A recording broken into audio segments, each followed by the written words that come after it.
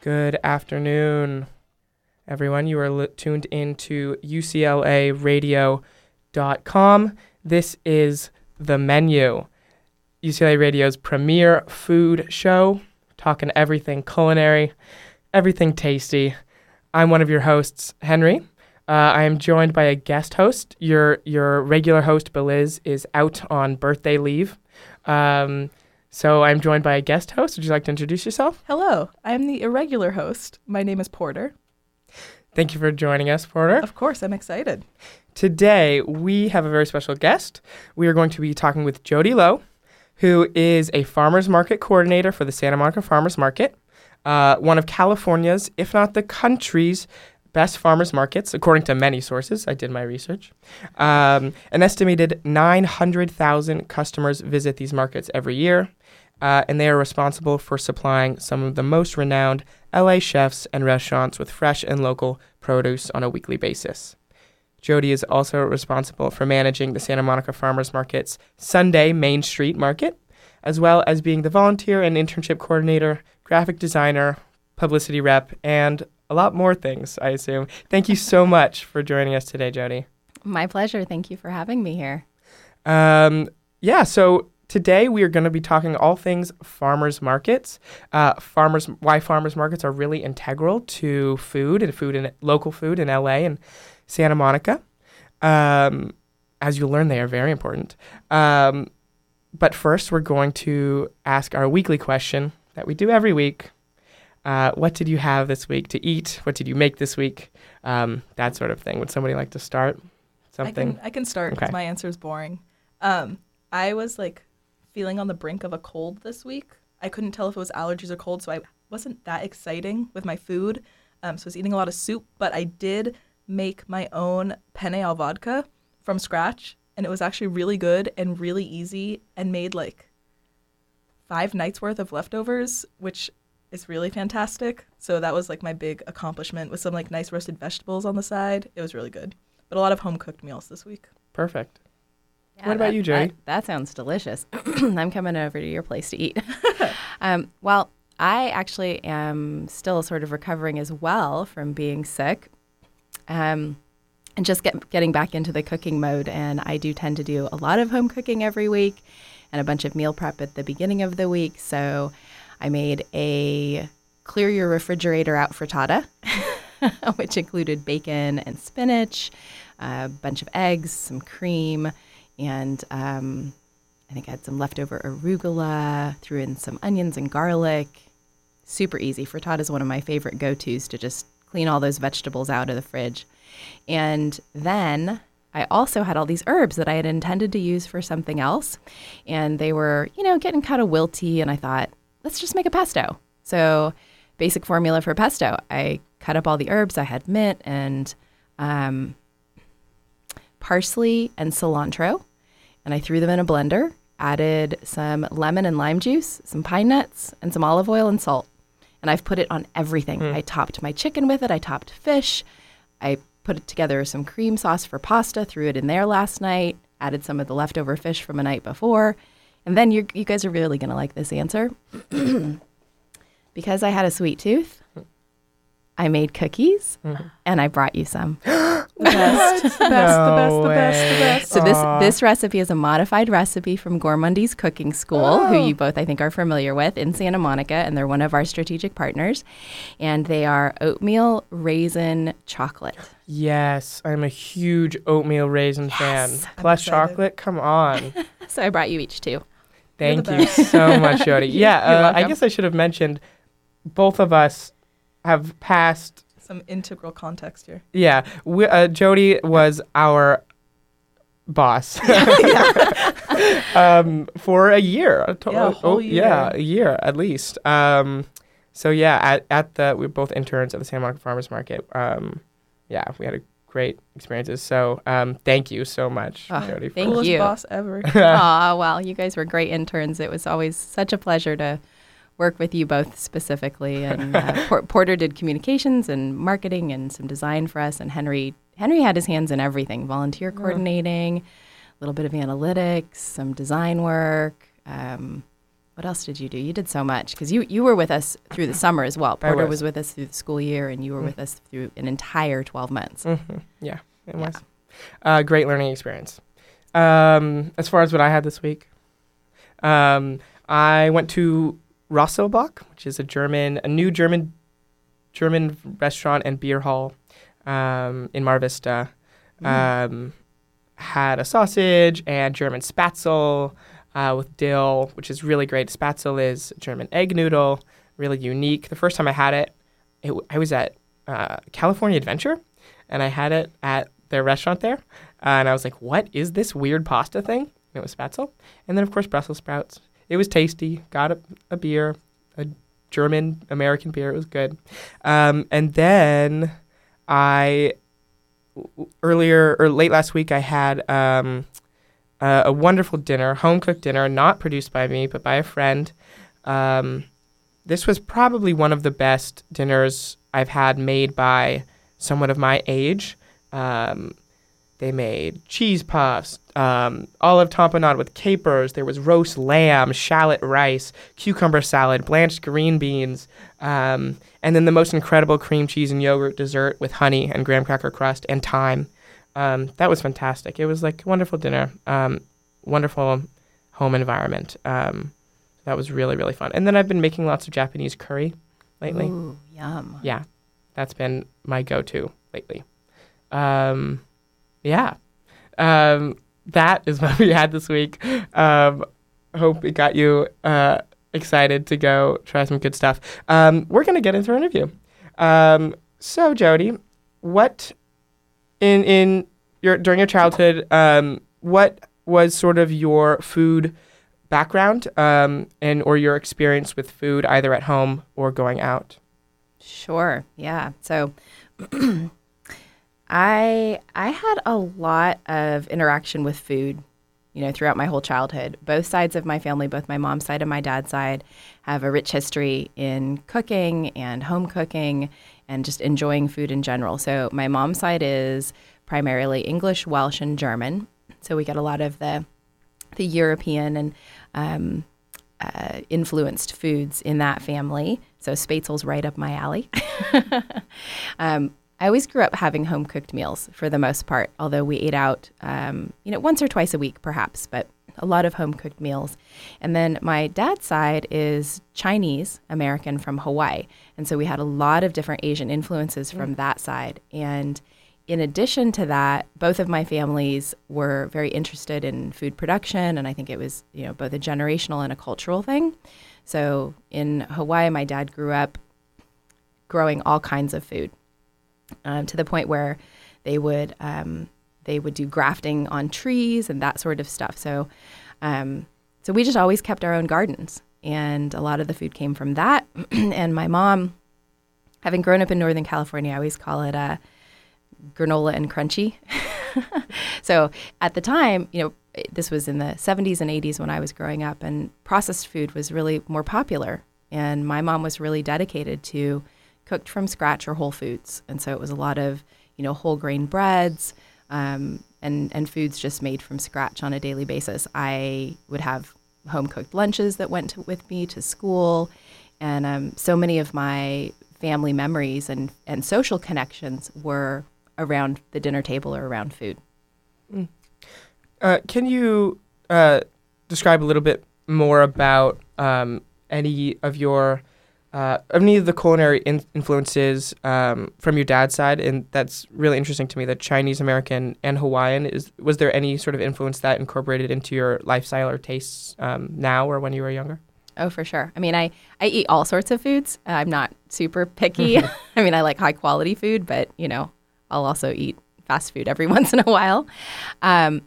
So yeah, in Hawaii, it's a really diverse culture there, and a lot of different ethnicities, but a lot of diversity within Asian culture. So while my dad's side is Chinese, there's a lot of Japanese influence in Hawaii, there's Korean influence, there's Portuguese influence, and then there's the native Hawaiian influence as well. So I grew up eating sashimi and poke, and going to have dim sum in San Francisco at some of the best dim sum restaurants in the country,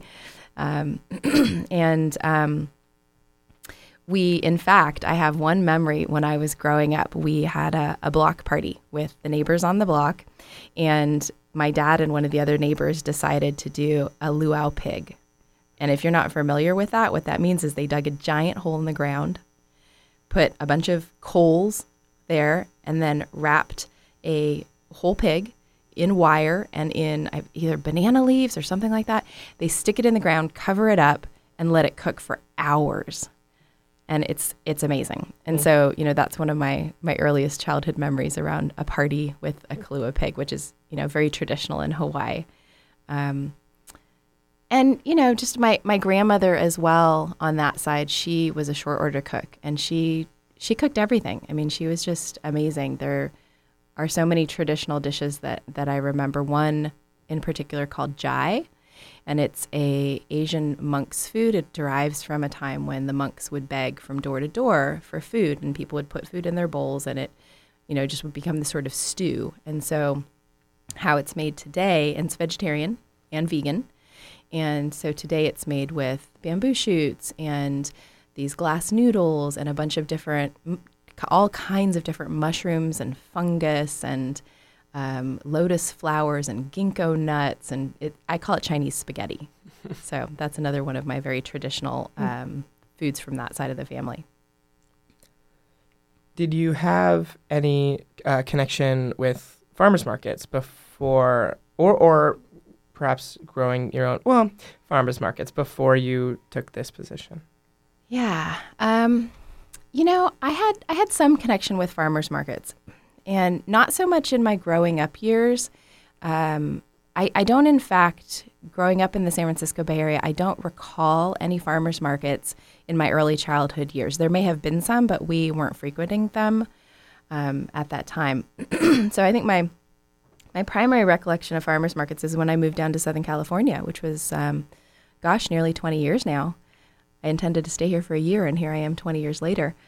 And the Santa Monica Farmers Market on Wednesday, which is one of 4, as you know, was one of the biggest influencers, that along with the market that I manage today, which is the Sunday market on Main Street. And so the Wednesday market really impacted and influenced me in terms of the variety of food and the number of farmers and the sheer size of the actual market. But the one that really spoke to my heart was the Sunday market. And I lived in that neighborhood at that time, and it was my Sunday ritual, and it became my communal living room. And what I found moving to Los Angeles, which is a city where I had no family, is I was really hungry for community. And it felt to me, this is not everybody's experience, but it felt to me that the city was very sort of disenfranchised and split, and people were commuting, and it was hard to connect, and everybody's so busy doing their hustle. And so I was really longing for community and connection, and that's where I found it, So it was really, that market in particular was more about the social connections and, my social world than it was specifically the farmers. That was the added benefit. And so I think that was really my first introduction to farmers markets. I think I definitely agree. When I at least started interning at the farmers market, I was really shocked at how much it brought a sense of community to it, because I think from the outside, when you think of a farmers market, you're like, okay, cool, I can go buy something and then I'm out of there. But it's so much more like you're walking around, you're interacting, you're seeing people. You're all kind of in this enclosed space that creates like a really beautiful community in that sense. So kind of going off of that, just this idea that farmers markets are more than just a collection of people selling food. Like if you could just give like a really brief rundown on like what goes into running a farmers market, because I think there's so much more behind the scenes, even more than just what we saw as interns. I mean, we got a good glimpse in, but there's so much going on always that if you could just touch a little bit on that. Okay, let me try and keep it brief, because you're right. It is a lot more complex than first glance, and I think even coming into this particular career, it's way more complex than I ever anticipated. And as the world's become more complex, likewise has this particular industry. So, obviously there's the basic logistics. How do the farmers get to the market? How do you select the farmers that are going to participate? How do you establish safe operating practices if you're doing a street closure? How do you keep the people who are attending the farmers market, not just the vendors, but the customers, safe? So that's just baseline. How do you establish what the layout is going to be and who's going to participate and how that's all going to work? And then there's the marketing of it. How do people know about you? Do you have a website? Everybody's so digital these days. Do you have a presence on Instagram, Facebook, social media platforms, which we do? And I'll just do a little plug. You can follow us at Santa Monica Farmers Market on Facebook or SMFMs on Instagram and Twitter. Very entertaining social media accounts. Highly recommend. Thanks, Porter. We do try to do a lot of live posts from the market and live video and all of that. And that is one of my passions as well, is the social media and the marketing aspect of my job. And so there's a lot that goes into that. There's a lot of pre-planning and thinking about what are the themes that we want to promote. And to couch all of that, what is our strategic goal? Why does the farmers market exist? Why are we there? Now, our markets are somewhat different than others in that we're run by the government. We're a department of the city of Santa Monica, and the vast majority of farmers markets in the state are nonprofit. So we have that extra layer of this is a resident benefit, and particularly the city has a focus on being a sustainable city of well-being. So, what is our impact environmentally? Are we considering the environmental impact of the vendors we're choosing? How far they're coming? What are their growing practices? Are they certified organic, or are they using conventional growing methods or pesticides? We don't allow for genetically modified organisms in our farmers markets. And that's just scratching the surface. Mm-hmm. That's not even getting into, the billing and the finance side and the staffing. And then, of course, our amazing interns and volunteers. And then how are we integrated into the community? Beyond, like Porter was saying, beyond just that being a place where people can purchase something. What does it mean to have a farmer's market? What role do we play in enhancing the well-being of our residents, both from a physical and consumption standpoint, an economic standpoint, being equitably accessible? For example, we accept food stamps at all of our farmers markets. We have an additional program that matches those food stamps at our Saturday farmers market in Virginia Avenue Park. But also, what is the mental and emotional experience of the market? Is it pleasurable? Are there spaces and room for people to make those social connections, to enjoy or possibly learn something? So who are we allocating space to help create that?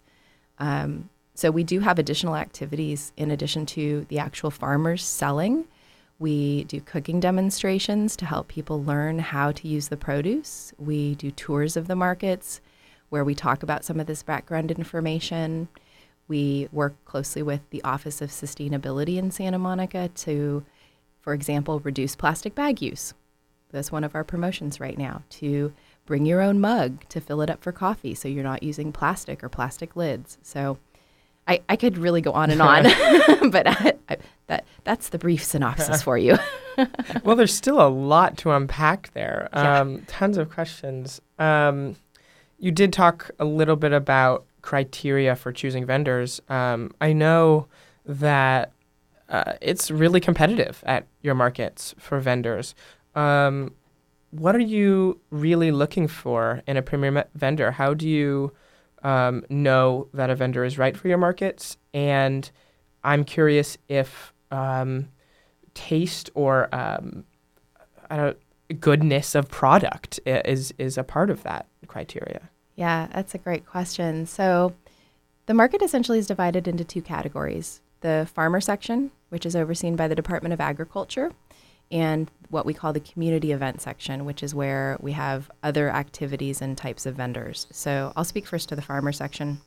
So the state has specifications as to who can participate in a farmer's market. And so just baseline, any farmer participating in a certified farmer's market has to be certified by the Department of Agriculture in the county where they're growing. They cannot buy product from somewhere else and resell it. They actually have to grow it themselves, and it has to be grown in the state of California in order to participate in our programs. And in addition to that, the Department of Agriculture here in Los Angeles, where our farmers markets are, they come and audit our markets and our farmers at the market on a quarterly basis to ensure that integrity. So, that's just baseline. Are you growing the product? Is it in the state of California? Then when we're selecting a farmer in the market, it's a very dynamic environment. And our farmers markets are already very, very established. They've been running for over 36 years. And so we have vendors that have been with us for that entire time. Yeah, very long time. We've seen, multiple generations come through and pass away and have children and have grandchildren and get married and, all of these life events. And so first, it's very rare that we have an opening. When we do, we're looking at the existing mix of products within the market to see, are there gaps? So for example, at the Main Street Farmers Market right now, I don't have anybody growing mushrooms. But I do have 3 farmers selling citrus and avocado. So if I had a space available, I wouldn't be looking to bring in another citrus and avocado vendor. I'd be looking to bring in somebody with mushrooms or something else that already isn't represented in the market. Perhaps grains or rice. Those are also grown in limited quantity in California. So that would be the second level of consideration, is what are the needs of the market to build diversity? But I like that you addressed quality as well, and that can be somewhat subjective. Absolutely. What you like isn't necessarily from a taste standpoint going to be the same thing that I like. So we would be looking to see if a farmer is adding value in terms of additional varietals. So say I have one of everything represented in a market, but this one particular farmer grows, a certain variety of a tangerine like a Tahoe, and another farmer grows a gold nugget. So those aren't necessarily the same fruit, right? It's a different varietal. So, and there are farmers that specialize in specialty fruit growing and special varieties that, one, you don't find at grocery stores because they're not necessarily commercially viable from a transportation standpoint. But so I think that really is, as a market manager, my second consideration is it building out the varietals and providing customers choices in terms of what they can get from different regions of California. So we could have a citrus and avocado grower coming from San Diego, but their product, even though they might grow the same varietals, is going to be different because of the terroir or the, microclimates. We have so many microclimates in California than somebody growing in Ventura County. So we also go visit the farms. We look at their growing practices. We don't necessarily prioritize certified organic over non-certified organic. Now you're going to ask me why. Why? Because there are farmers that are utilizing organic or better growing practices, but for one reason or another have not certified. In fact, that's to say we have farmers that used to be certified organic, and they've decided to stop certifying. The certification process is very onerous, it's costly, and there is a lot of paperwork involved.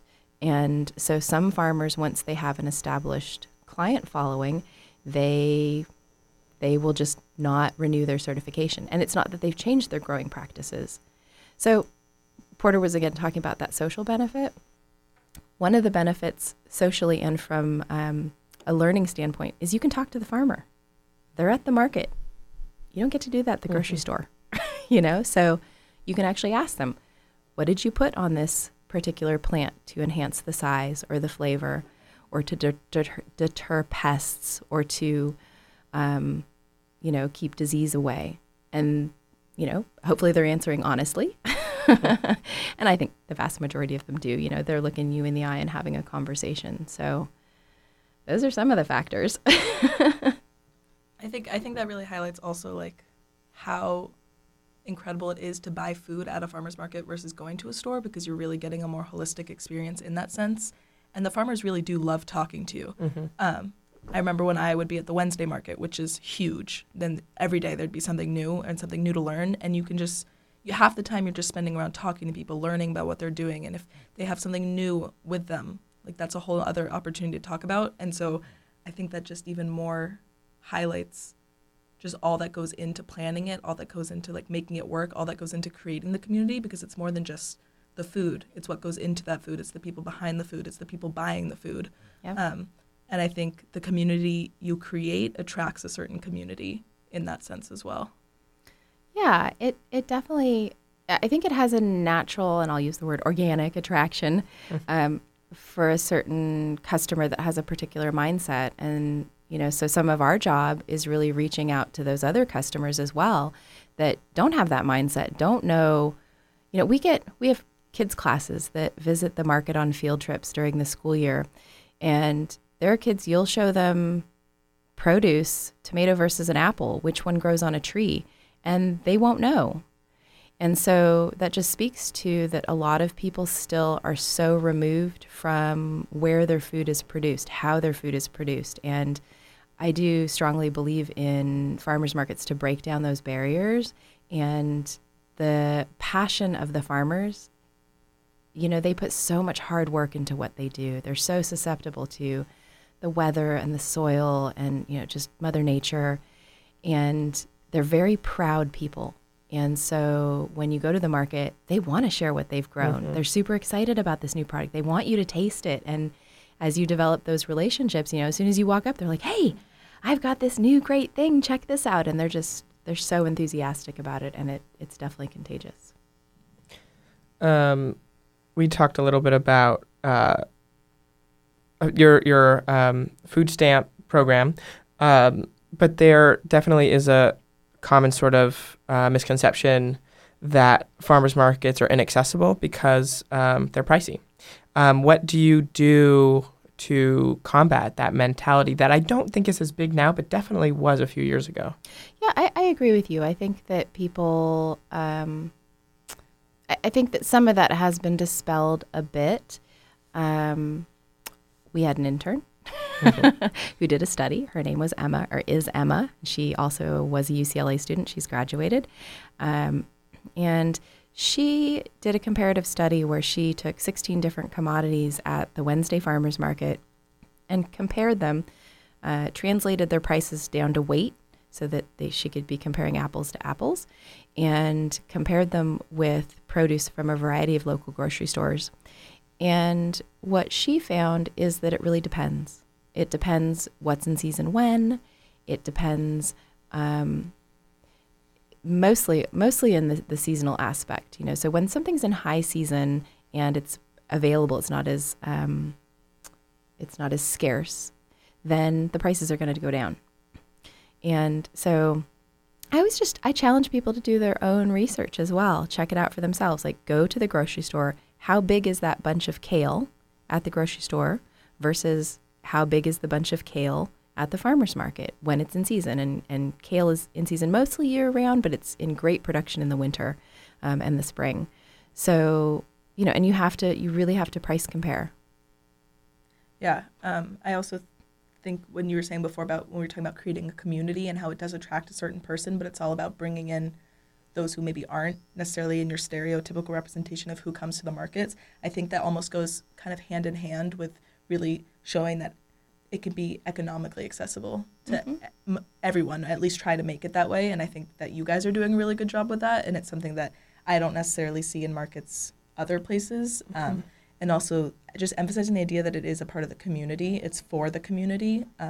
Maybe you don't have to drive to the grocery store. You just walk down the street with your family and you can go get your food. And I think it just creates this whole well-rounded view on getting food and where you're getting it from. And lifestyle around it, for sure. Exactly. And I think, if you're even moving the needle a little bit, right, you don't have to source everything from the farmer's market. It doesn't have to be all the way to one side of the spectrum or another.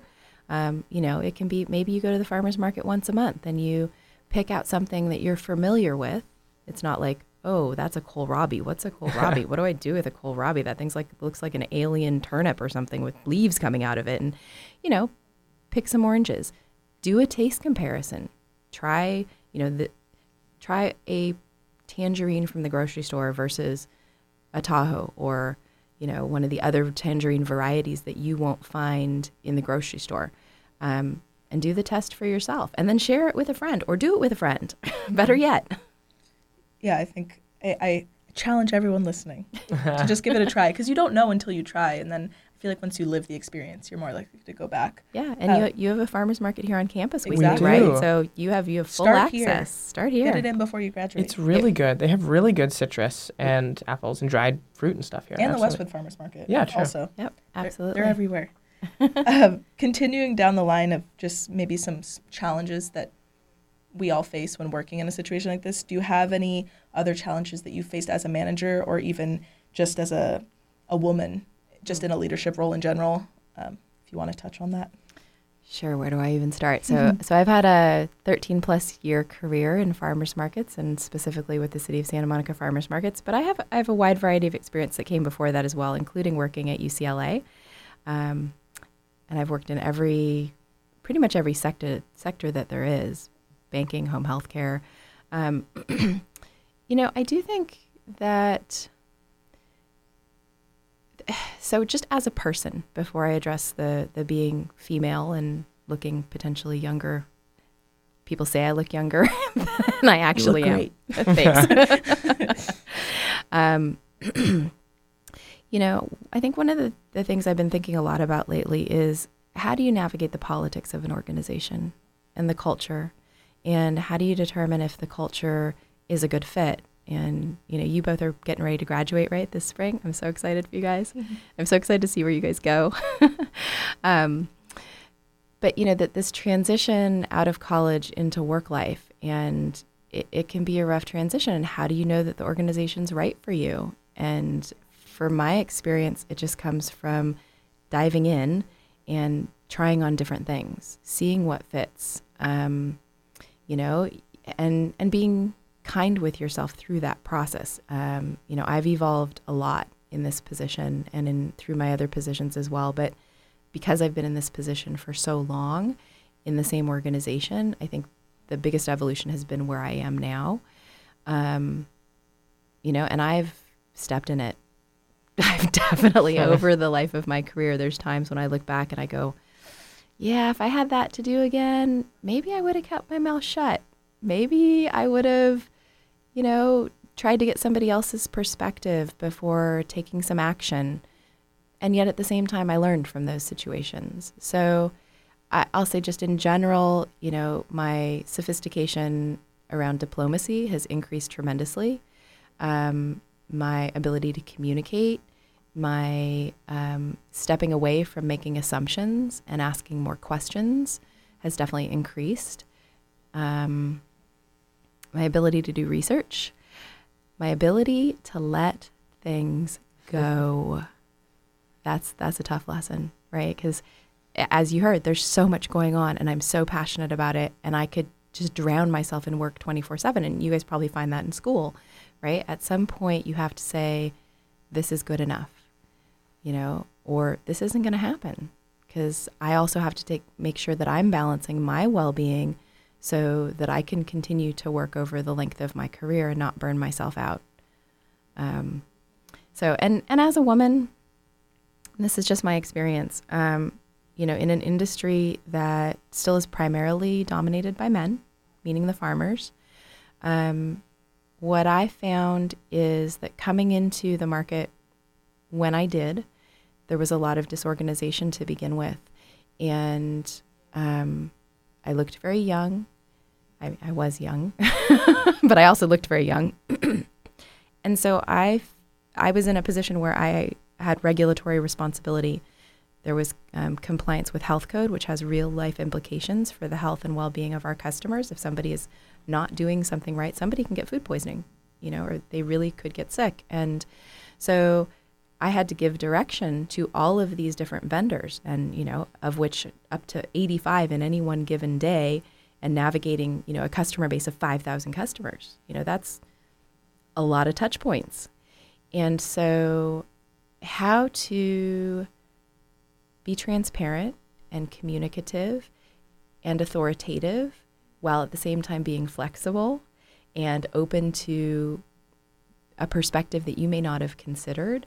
I would say establishing my legitimacy in the beginning while managing all of these things was the most difficult thing. And yeah, I had a lot of help along the way. I talked to a lot of people got a lot of feedback. I certainly didn't do it on my own, and we've got a great team today that is really supportive in that as well. So we bounce ideas off of each other all the time. We have a very quick question from the chat. They want, you might have already answered it actually. They're curious about labor practices among vendors and if that is audited by the market or the government, if you want to give a very quick response. Ooh, this is not really my area of expertise. So I don't have a lot actually to contribute, unfortunately, in this area.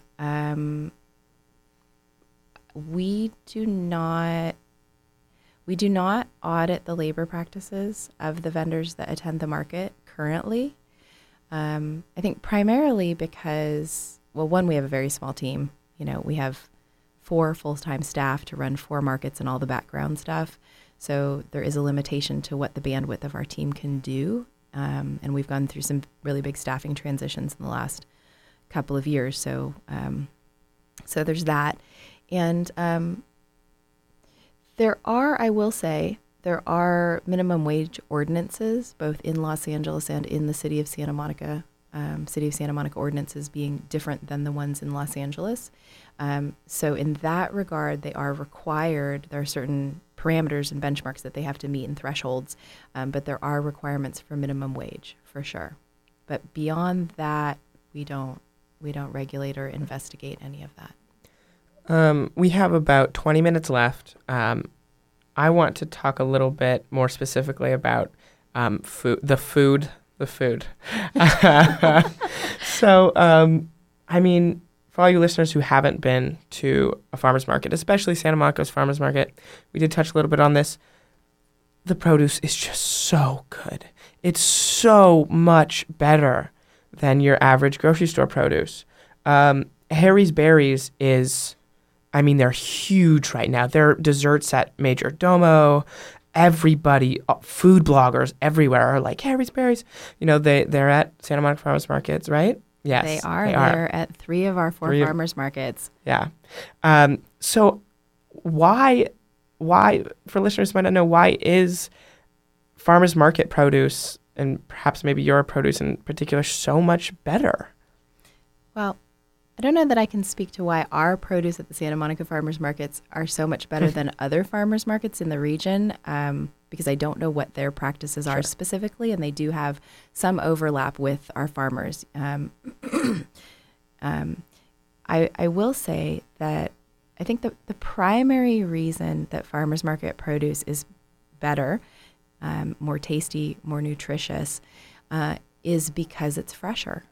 So when you think about the distribution lines for traditional grocery stores, you're picking, you're packing for transport. So what that means for many products is you're picking it before it's fully ripe, because there is a lag time where it is going through either a packing house or it's going to be shipped from the farm in trucks to the grocery store and distributed in large grocery store chains. That means there's also going to probably be a distribution warehouse somewhere between the farm and the grocery store. So there's just so many more touch points that it extends the time. So they're picking greener. In addition to that, and then certain products, if picked green and not tree ripened or plant ripened, aren't going to ripen in the same way. They're not going to have the sugar development. They're not having access to the sun. They might be using some sort of chemical or process to ripen the fruit, or vegetables not so much, but fruit. But then the other side of it is the farmers, they're picking usually the day before the market. And what that means is not only is the produce fresher, even given the variety, right? Given the same variety that goes to a grocery store, and some of these farmers, they do distribute to grocery stores, but it's fresher. And so the nutrient value is going to be higher, and they can let it ripen longer. So it's going to be at its prime. Now, in addition to that, there are going to be varietals like Harry's Berries, like the Gaviotas, that produce, that particular berry, and this is similar with some other products as well, so certain varieties of peaches, etc. They're so delicate that they don't have the shelf life to be commercially viable. So they need to be consumed nearly right away. So yes, people will ship Harry's berries to New York overnight. Wow. Right? Because it has to be that fresh, or to Vegas. And so Harry's Berries has gotten a huge following for sure. But there are other farmers with similar products that are equally as special when we're starting to get right now into stone fruit season. Oh, yeah. Oh, yeah. Everybody loves stone fruit season. So for those of you who don't know what a stone fruit is, it's any fruit with a pit. So that's going to be peaches, nectarines, cherries. Olives are actually a stone fruit. And so cherry season just started a couple weeks ago. And That's huge season. Huge season. And so it'll go about 5 or 6 weeks. And we start in Bakersfield with the southernmost farm in the Northern Hemisphere, which is Murray Family Farms. And as the weather starts to change, we start moving up into cherry harvest into the Fresno and areas and points north. And then it'll end here, and then there'll be cherry season in the Pacific Northwest, which obviously we're not getting those at the farmers markets. But that's why you'll see it in the grocery stores longer. And so there are varieties of cherries that either haven't been bred for disease resistance, and this goes for a variety of other products. So some products are bred for disease resistance and commercial viability, but not flavor. And the farmers have that luxury because they've got that quick turnaround time. They have their hands on the fruit that they can pick and bring it to the market, right away. That they can produce those other varietals that just on a commercial level don't really work.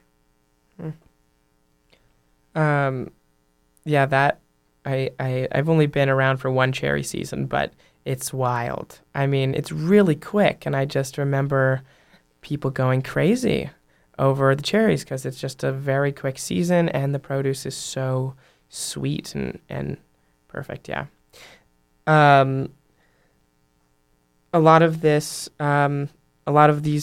products end up at, as I mentioned in the beginning of the show, at a lot of LA's premier restaurants.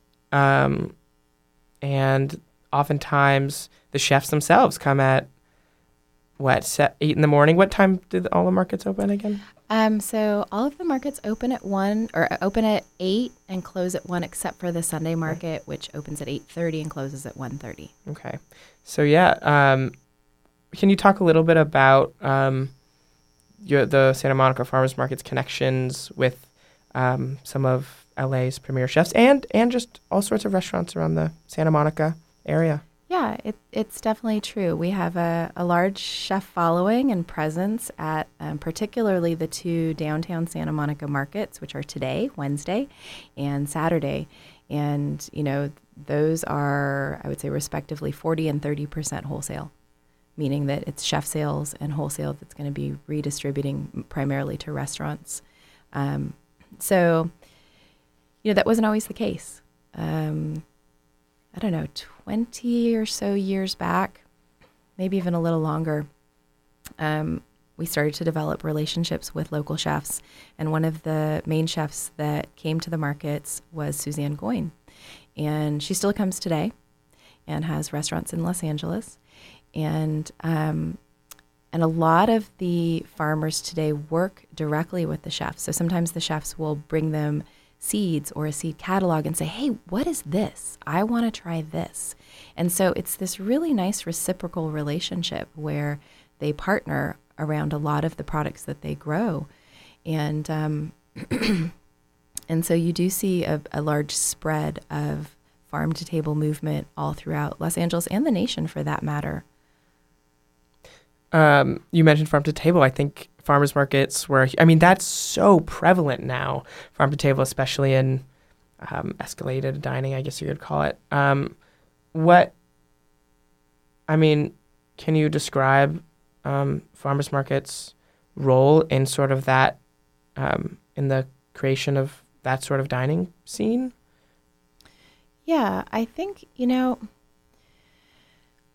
I was growing up, as I said, there was a really big focus on processed food. And I think through the 50s and the 60s and into the 70s, that's where the mentality is how do we get food out to all these people? How do we preserve it? And what is modern food? And at that time, processed food was modern food, and that's the direction it was going for, the modern family that was busy, that maybe was starting to transition to a double income family. And how do you find time to cook? Well, you don't, right? There's processed food, there's TV dinners, etc. And so I think it's somewhat of that backlash movement to what is the nutritional value of our food? How is that food produced? How is it impacting our environment and our natural world? And what happened from a lot of those practices is the industrialization of the food system. And so this is the opposite, right? This is the slow food movement. Mm-hmm. And this is, how do we protect our resources for generations to come? And I think, people started to get more aware and educated and sophisticated about it, and then started to taste the difference, right? So I think there was a really just big natural movement in that direction as a response to what had been before. And I'm really curious to see what's going to happen in the future too. Mm-hmm. The restaurant that comes to mind to me, at least looking at their menu, is Rustic Canyon. They explicitly say, the farmers, and I think basically, they're very close to the downtown market, right? Probably all of those farmers are located at your markets. Do you have a sense of, I don't know, pride or do you enjoy sitting down at some of those restaurants and seeing some of your farmers there? Absolutely, 100%. When I go into a restaurant and I see our farmers' names on the menu, it is absolutely a sense of pride. And there's definitely a good handful of them in Santa Monica. Pono Burger's one of them. We see them sourcing at the market, or at the Wednesday market in particular. The whole Rustic Canyon group, Rustic Canyon, Milo and Olive, Huckleberry, Cassia, Sweet Rose Creamery, their new restaurant, Milo and Olive, standing room only on Pico.